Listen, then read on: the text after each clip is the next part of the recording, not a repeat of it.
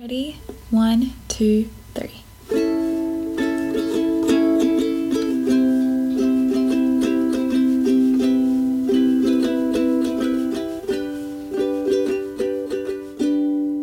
Hello everyone and welcome to the Mountain Cosmos. My name is Rochelle Gilmore and in this episode I am sharing a chat I had with Jessica Baker back in March. She's a fellow ski instructor in Jackson Hole and so much more.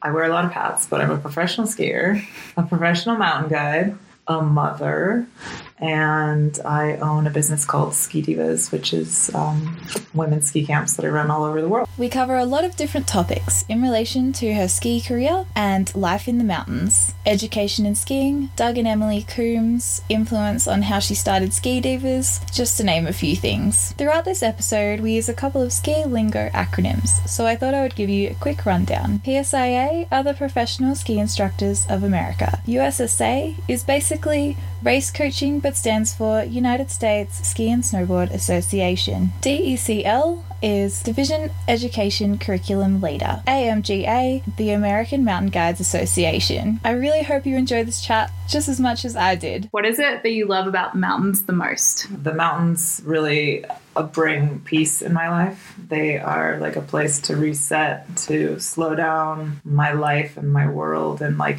bring things back into focus. It's like my reset button, really, going into the mountains, which is what I've made my life around, a lot of reset. It's just, there's, the mountains are indifferent. Nature is this wonderful thing. And when you go, you end up being part of that and sort of remembering what's important. You are like always doing stuff. Yeah. Like even when you're like not working, hiking, snow-king. That's true. Do you do that just because of fitness or you just want to be outside? Both. Like sometimes I'm completely motivated by just the fresh air and the exercise and the feeling good and all of that and just being out in the outdoors. And then sometimes I'm completely motivated by like the next project that I have. And I'm like, I have to hike 9,000 vertical feet in a day. So I need to stay in shape. So I will, like lap the king multiple times in an evening or squeeze in a few laps when I can, between kid care and whatever. And it serves both. I think I'm motivated by both, and it depends on what's coming up in my life that really keeps me going. Why did you move to Jackson? It's funny because when I first went to Jackson, I was ski racing and I was 13 years old or 14, I think. And I was racing in a downhill race, and it was negative 40 degrees Fahrenheit, bitterly cold, like just so brutal to be outside. And that was not the reason I moved to Jackson. That in my head was like why I didn't ever want to go back to Jackson. And then in college, I had the opportunity to come back to Jackson in the summertime. I got a degree in geology. I decided to do a geologic road trip, and I traveled from North Idaho, where I grew up, down through Jackson, down through the Southwest, and back up. And so I got to see like a lot of the Rockies and sort of a lot of geologic features. And when I stopped back at Jackson during that trip, I was like, whoa. Why did I have such a bad feeling about this place? This place is amazing. And I did some rock climbing and hiking and saw the national park in the summer. And I started looking at all the ski lines, even in the summer, noticing where snow would be and what it would be like to be here in the winter. And I'm like, this is where I should move. Like, this is where I want to go. So I think that was my junior year in college. So I sort of like started making the necessary steps to try and move here. Yeah. So did you move here straight out of college like most other people? Yeah, totally one of those, that statistic. It's funny. So I went to school back east, that was like really my first foray back east in the U.S. Growing up in the West, this area was not foreign to me. I just had that like cold experience and didn't want to come here. And so when I went to school back east and then came to Jackson, everyone's like, oh, you're just another East Coaster coming to Jackson. I'm like, actually, I'm not even. It's just a funny kind of roundabout story. But I did end up here after college. And partly that came about because I actually used my geology degree. I ended up getting hired on as a hydrologist for the Forest Service. And so I actually used my degree, amazingly enough. And I also skied. So I got hired on by the Jackson Hole Ski School and ended up kind of doing some ski racing coaching. And so the combination of the two like sealed the deal. Yeah. Did you start instructing here or back east? Prior to back east even, in the late years of my racing, just for fun and sort of to get a little taste of it. I got my PSI level 1.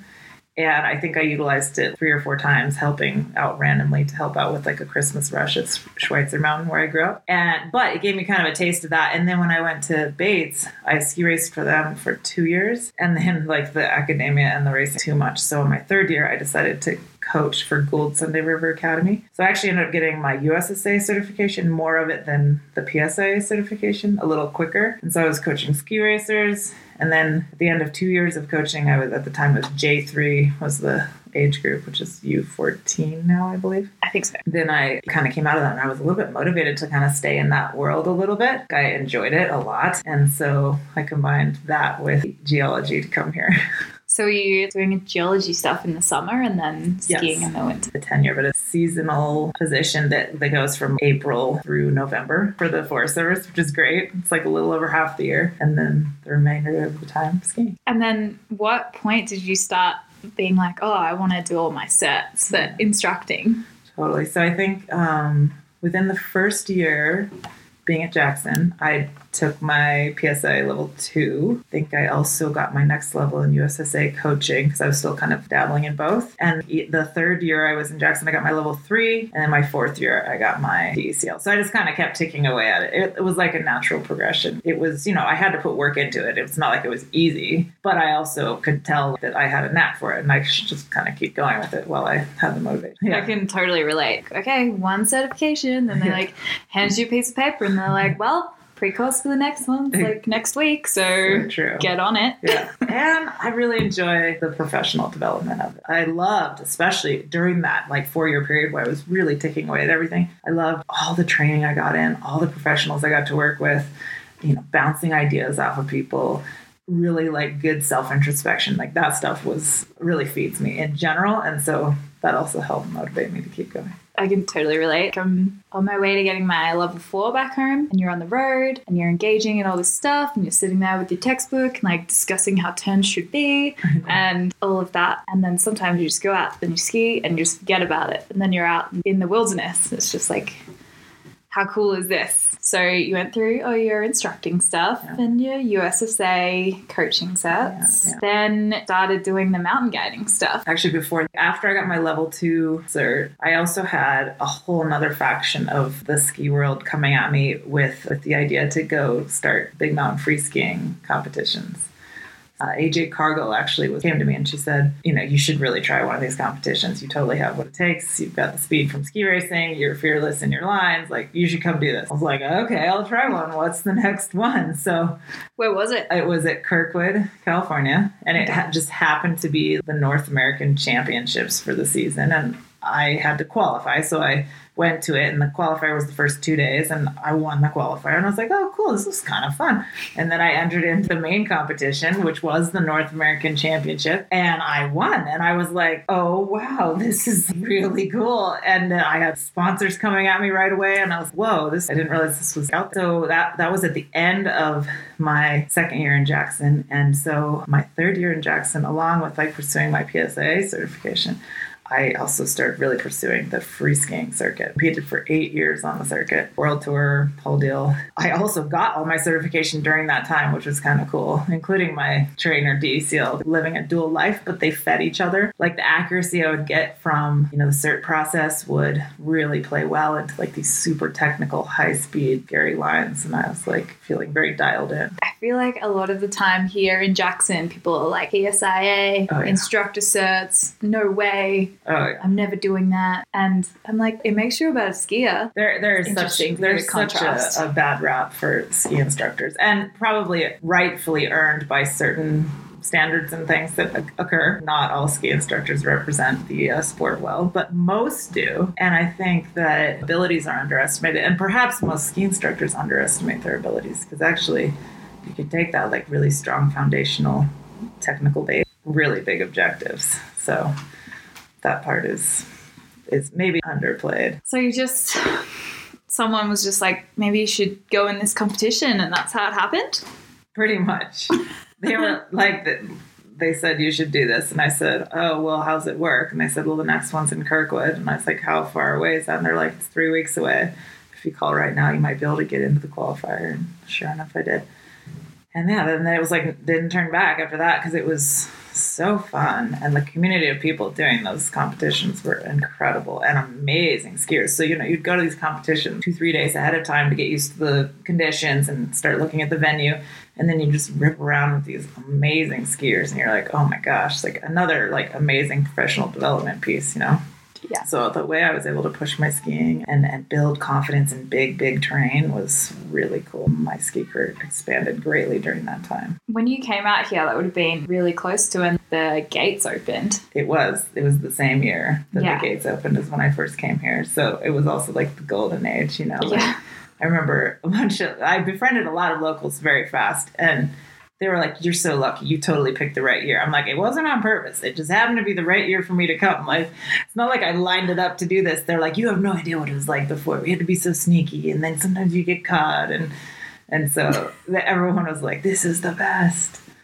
It was really good, though. I remember, my first time exploring some of the out-of-bounds stuff. I was like, oh my gosh, this place is amazing. What's the first thing you skied out of bounds? I actually, my very first run out of bounds was in Granite Canyon, which is funny because now as like an Avalanche educator, I would never have done that first, but that's what I did.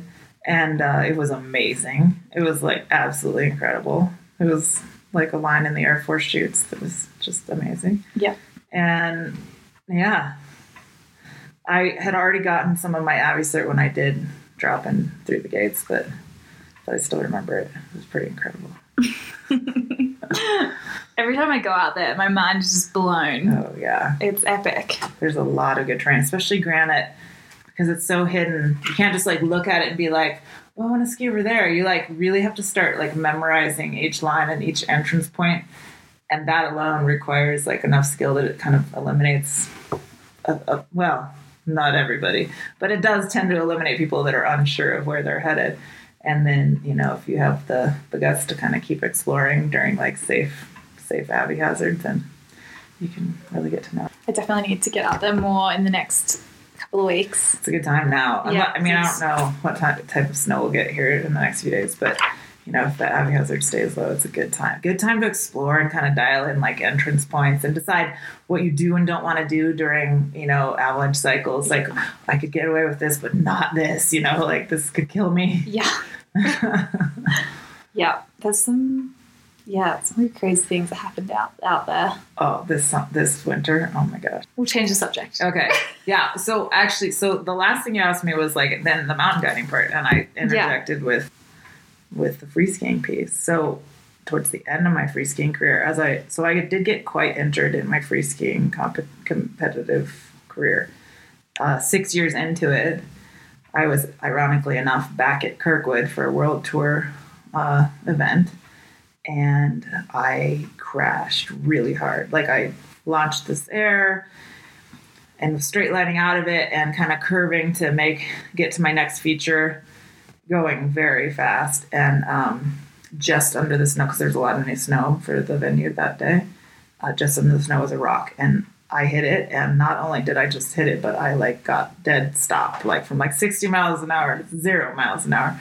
And so that was 6 years into that stint, and I was like, after I recovered from that, which was a big injury, I was like, okay, exit strategy, like I'm not done yet. I feel like I have a few more years in me, but I need to get away. Like when I hit my 30s, I want to be out of this, like I don't know if I'm into this anymore. So I did compete for 2 more years after that injury and did very well and like had a nice successful, including like winning some world tour events. But then I was like, okay, I'm good. I made it out alive. I'm not injured anymore, and I'm done.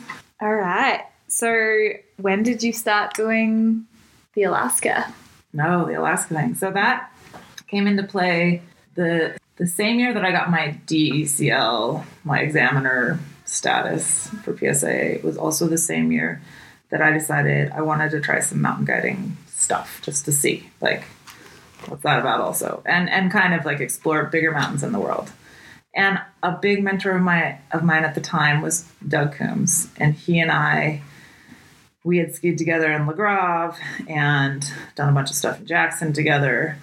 And he was just like becoming a ski buddy and mentor essentially. And he had already gotten a lot of his guide certification, and he was like just someone that I looked up to greatly, and a lot of people did. But I actually like he started to become my mentor. So he was like, "Have you been to Alaska?" And I had been to Alaska for some ski racing, but I hadn't been for like the big mountain skiing, you know. So I said no, and he's like, "You should really try." But he had already sold his heli skiing business, which is Valdez Heli Ski Guides. He had already sold that to Scott Rayner. So it's not like I could go up there and work for him. I was like, what's your best suggestion? And he was like, Theo Miners branched off from Valdez Heli Ski Guides and started his own company. He's like, you should go check with Theo. He may actually need somebody like you.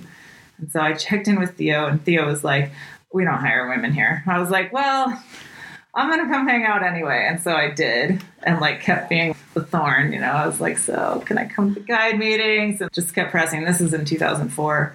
And by the end of that season, he like actually kind of let me do some tail guiding and definitely joined in with the guide meetings. But there was still a lot of like trepidation about a woman working in that field. They were like, we really don't want you here. You're not capable, blah, whatever. So the next season I was injured. That was when I had the injury in the free skiing side of things. And I decided that because I wanted to move out of the free skiing eventually, I decided that like pursuing the guiding side of things was smart, and that was going to be my like initial in. And so I kept bothering Theo, and finally he said, okay, well, we're going to do a tryout for my next group of guides that I want to hire. And 5 of us in this rigorous weekend of just like testing us to do this and that, and pits and rescuing people. And I don't know, they just threw a million things at us. And at the end of it, he's like, I underestimated you. You totally scored the best out of this whole group. Like, I'm sorry, I didn't trust that you really could do this. And then anyway, he hired me.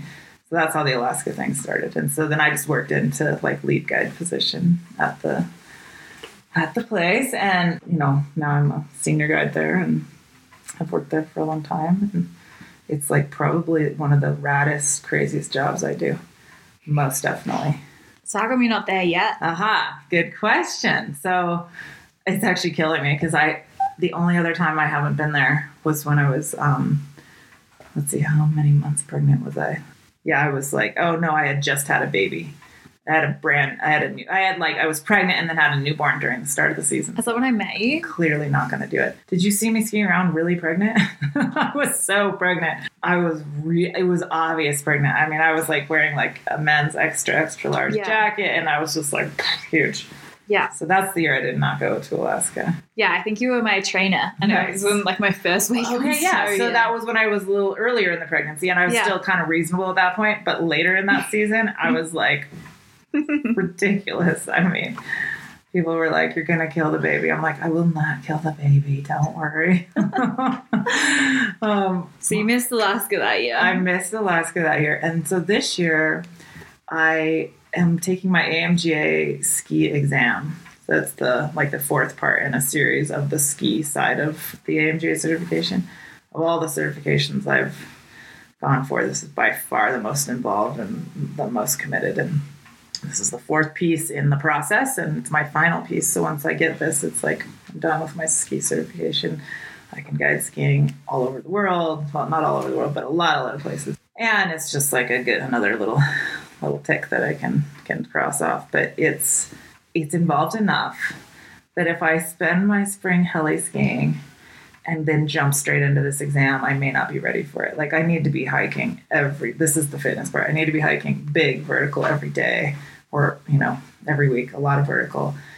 I need to be practicing crevasse rescue and tour planning and all this stuff that in the heli skiing environment I wouldn't be able to pull it off. It'd just be too hectic. Because you get to get in the helicopter. Yeah, to the top. I just get in a helicopter. I point to the mountain I want to go to, and we're there. This is way different. What do you think about being the first female guide up there? So to be like totally open and honest with it, I wasn't the very first on the pass, on a Thompson Pass, which is like where we operate out of in the Chugach. There was one other operation that had a female guide before me, and that was Valdez Heli Ski Guides, and that was Kirsten Kramer, and she's renowned and still guiding up there. She's amazing. So I wasn't the first to break through that barrier, but I was the first for the Alaska Rendezvous. And that was a big barrier. And there still aren't that many women that are heli ski guiding up there. I mean, there's like, I can count them on one hand, if that. And so it was challenging, like a constant battle. And I can't say it's not that way at all still. Like, there's still some of that happening. Yeah. Why do you think it is like that? Do you think we're changing it, or do you think... Yeah. Like, sometimes I think we are changing as a society in the world and also America. Like, I think there's a lot of progression happening in, like, women's equality and even just, like, minorities in general. Like, I think there's a lot of work being done, but there's a lot of work to be done still. And I just think, as one person changes, another does not. And then as one person is completely evolved, someone else is just beginning their process. So, like, you keep running into roadblocks as you go. So it's not like a consistent formula of progress, but I do think there is progress. Absolutely, the environment, like, for women in these fields has changed so much since I started. I mean, I had to fight to be where I am. And now I'm like, I don't have to fight so much. I can actually, like, maybe focus a little bit more on my skills and supporting other people and being a mentor versus, like, let me in, I want in, Why can't I ride the chairlift with you? I know. Definitely. We probably covered a little bit of this, but do you have any, like, defining moments in your ski career? Yes, absolutely. I think moving to Jackson was a pretty defining moment. Actually, let's back it up. Starting when I was pretty young, there were sort of two moments that really triggered some massive growth. So as a young kid, I started at 5 years old skiing, and my parents took me on a ski vacation to Big Sky, Montana. First time ever trying to ski, 5 years old. I freaked out. I hated it.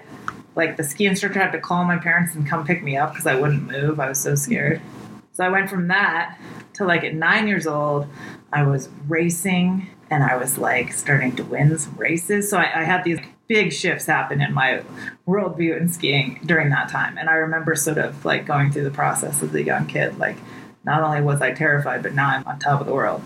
And then when I moved to Jackson, there was a lot of growth that happened in my ski career. Not only for, like, finding mentors like Doug Coombs and AJ Cargill and these people within the ski school, even like Doug Perini and Lee Perini and Theo Miners, but also just the terrain here. First starting just with the resort and the side country, back country off resort, and then moving up into, like, Grand Teton National Park. Like, those places require skill expansion. Like, you just start to, like, oh, like, look what I'm dealing with now. Like, I have to figure this out. And so those were pretty defining moments. And I think there was some serious growth coming out of just the move to Jackson. And then as all the connections and mentorship and opportunities started to play out, it just, like, exponentially blossomed. But moving to Jackson was, like, a big part of that. Definitely. I felt like that. Like, the moment I got here, my first season, I was like, wow, it just has, like, a really cool vibe. Got dropped off at my friend's place where I lived my first season. I think the first week there was no snow. And I was like, there's no snow. Yeah. And, like, took a couple of days before we went to the mountain. We were, like, sitting at the Hoff. And then my housemate at the time would sit and talk about skiing. And he's like, do you realize where you are? And I'm like, I mean, I love it already, but I don't realize. And he's like, do you realize who you're skiing with a lot of the time? And I'm like, nope, just skiing. Cool. That's been cool. Now that I've been here a couple of seasons, I'm like, oh, that person. I'm like, oh, Benny? Like, okay. I know, right? I mean, so many legends all around you. And then just so many quiet heroes. So you're like, oh my gosh, that person is such a badass and no one knows about them, And sometimes I'm like, some of my friends will be like, watch your mouth. You don't know who you're talking to. That's so funny. So when did the Exum guide start?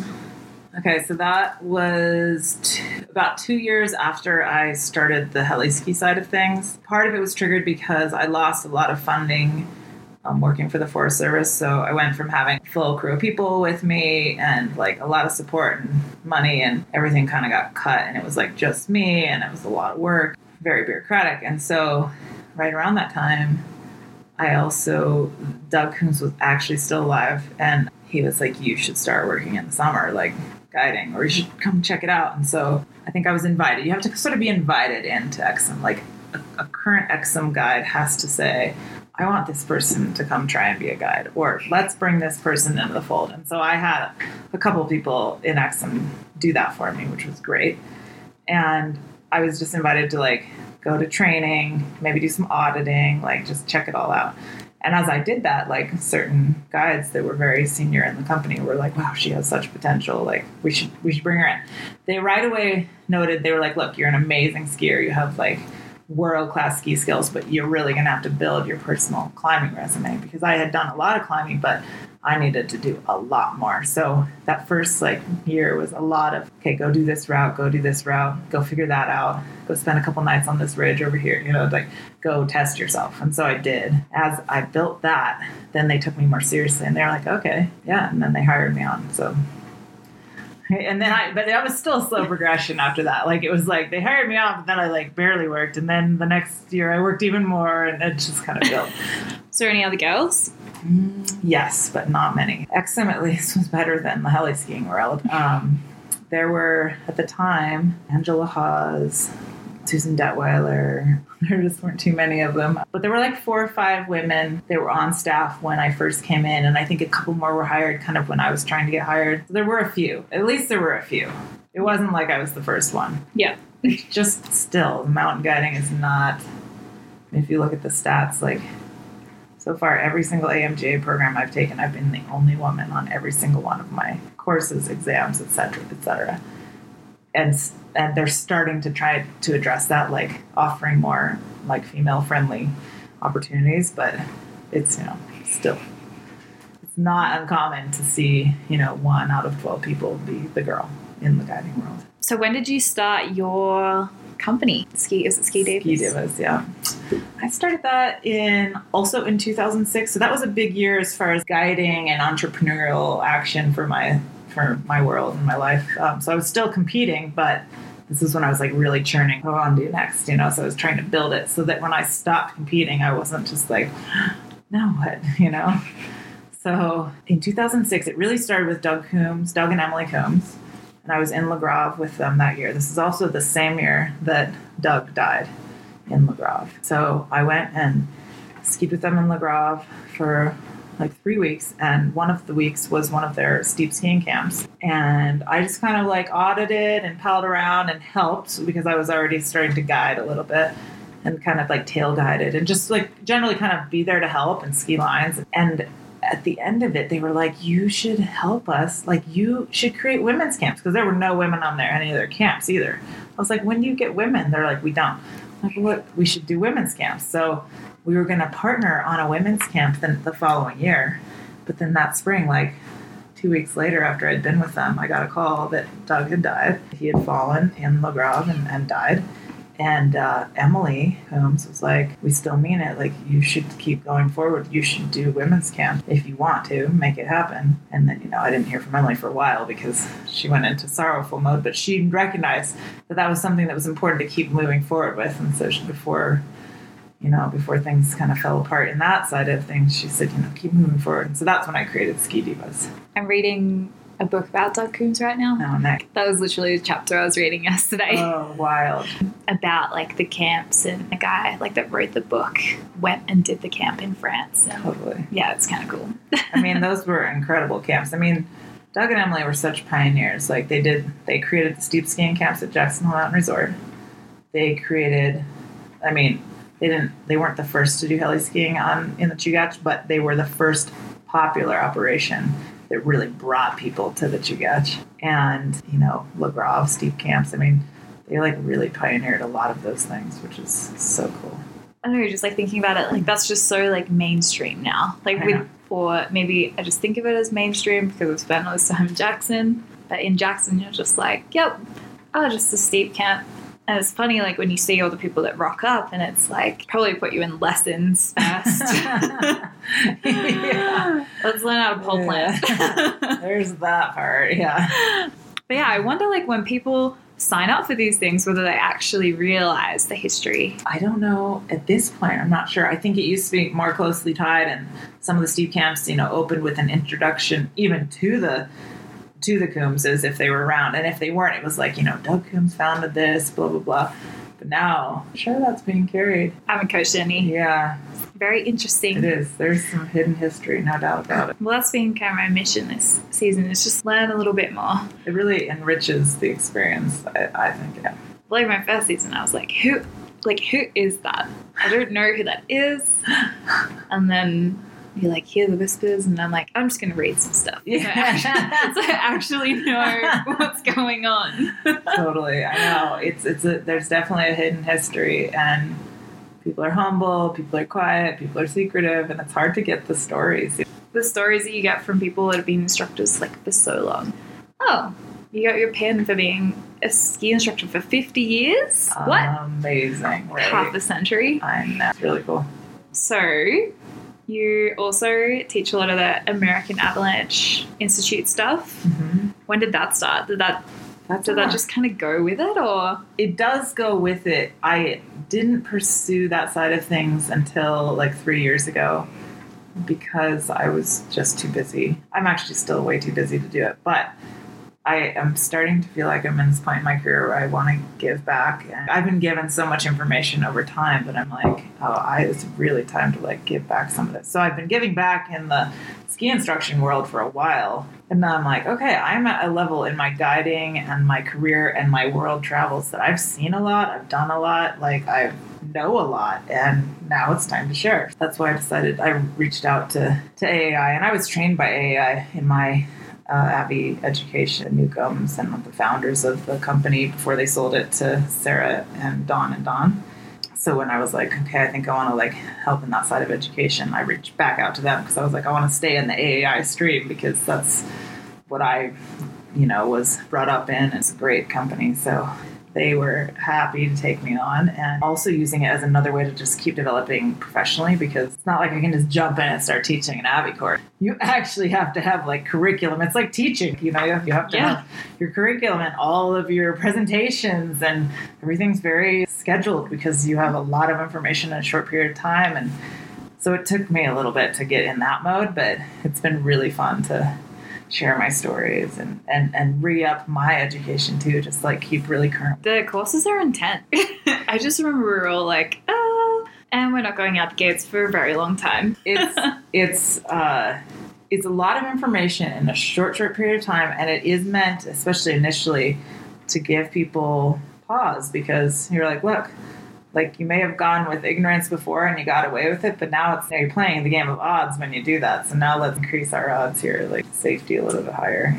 It's a lot to take. Yeah, I remember when we all got our little cards. They're like, well, welcome to being the most in danger.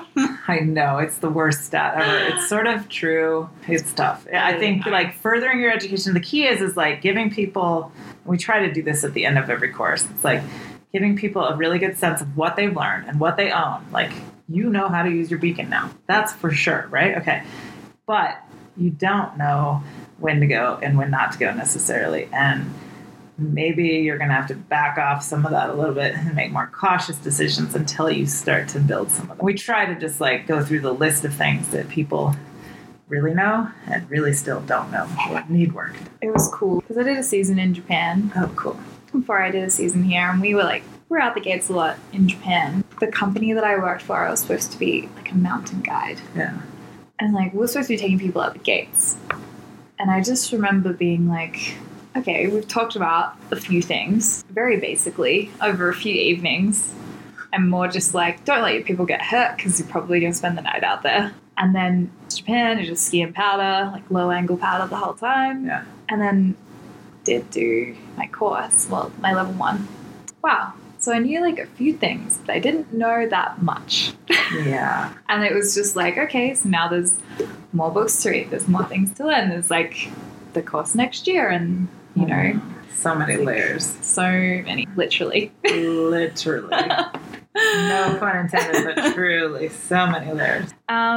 Is there anything that you want to talk about that I haven't asked you about? I think a big piece of my life that is underplayed because, like, in social media these days and whatnot, you don't really, like, put things out there that are necessarily the hardest or the saddest or the most frustrating or the craziest.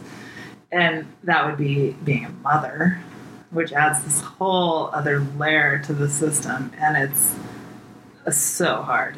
It's like so hard, but yet I think so important. I mean, it'd be sad if no one in mountain towns had kids anymore, because then we'd like lose that culture. So to me, like, I am definitely bringing up like the next generation, but it's so challenging with this lifestyle.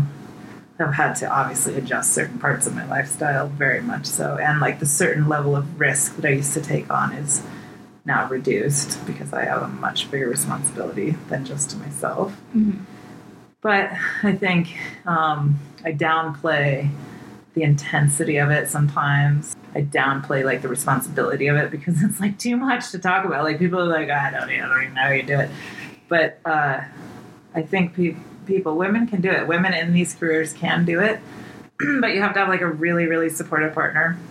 And you have to be ready to like work triple time. I mean, there's just so much to the whole kid thing. And it's a big weight to carry, but also like an amazing process. I mean, both my kids are now skiing. Kaya has been skiing since she was like 1.5, and now Avery just started and she's almost 2. And Kaya's like skiing off the tram and reading books, and you're like, oh my gosh, this is the coolest thing. But man, it's hard. Couldn't do it without my husband. Yeah. I don't know how single moms do it. I don't.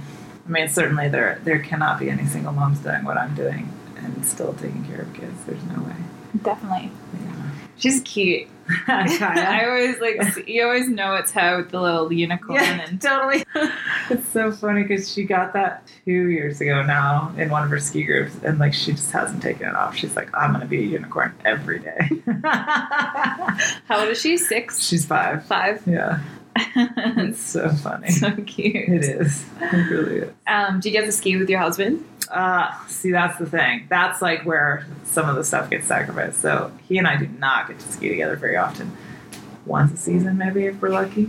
Yeah, pretty sad. He came from more of a climbing background, and I came from more of a skiing background. And when we first started dating, it was really cool because we'd like climb together in the summer, and I'd really build my climbing skills, and he would come ski with me, and he'd really build his skiing skills. And then lots of adventures together. He and I skied and climbed all over the world together. But then we had kids, and it was just full stop. Okay, you're taking care of kids, and I'm going skiing. Okay, I'm taking care of the kids, and you're going climbing. You know, like, no more adventure together. So, like, literally, to go adventuring together now, we have to, like, get a babysitter, pay to go play together. You know, like, it's kind of sad. That will change. I do know that. But right now, so I do a lot of adventuring with other people now and not him, which is sort of sad because he's awesome. Where's your favorite place to have visited? Like for skiing or in general? Or maybe in general. That's so tricky. That's an almost impossible question, I think. There's just so many amazing places. I've had some pretty big adventures up in the Arctic, and that place has really captured my heart lately. Like, it's pretty spectacular up there. Svalbard primarily, but like kind of Arctic waters up in the far north. The quiet solitude and the like sparse wildlife, but like the most amazing creatures, you know, like polar bears and whales and walruses and empty mountains, 0 people, 0 roads, no air traffic. Like, it's something very special about that. That's high on my list right now. But I do have to say, I really do like to travel. It's fun. There's just something about it. It keeps you inspired, I think. Not that the carbon footprint's that good, but you can offset it. You can do your best in other ways, but I'll admit, like, I'm a pretty big fan of getting on an airplane, flying across the world. Yeah, same. Yeah, I know, right? I mean, a lot of us are. And yeah. I'm not going to deny it. Like, there's no way I'm going to say, like, oh, yeah, I'm going to give that up and stop polluting the earth and try to offset it as best I can. But there's something about travel that's just so incredible. Eye-opening. Yeah. I love seeing new places. Cool. We've covered a lot of things. Yeah. I don't really have any more questions. Okay. Cool. But thank you so much for taking the time. Of course. Since the recording of this interview, Jessica Baker has finished her AMGA certification ski guide process, so congratulations are in order. The book I mentioned was Tracking the Wild Kumba by Robert Cuso, and that is the end of episode 2. In the next episode, I will be talking to Benny Wilson. He is a local legend, having grown up in Jackson Hole. He is one of the original Jackson Hole Air Force guys, and he has told me a total ski bum. I'm looking forward to sharing this chat with you all. Be sure to subscribe and share the podcast. Bye for now.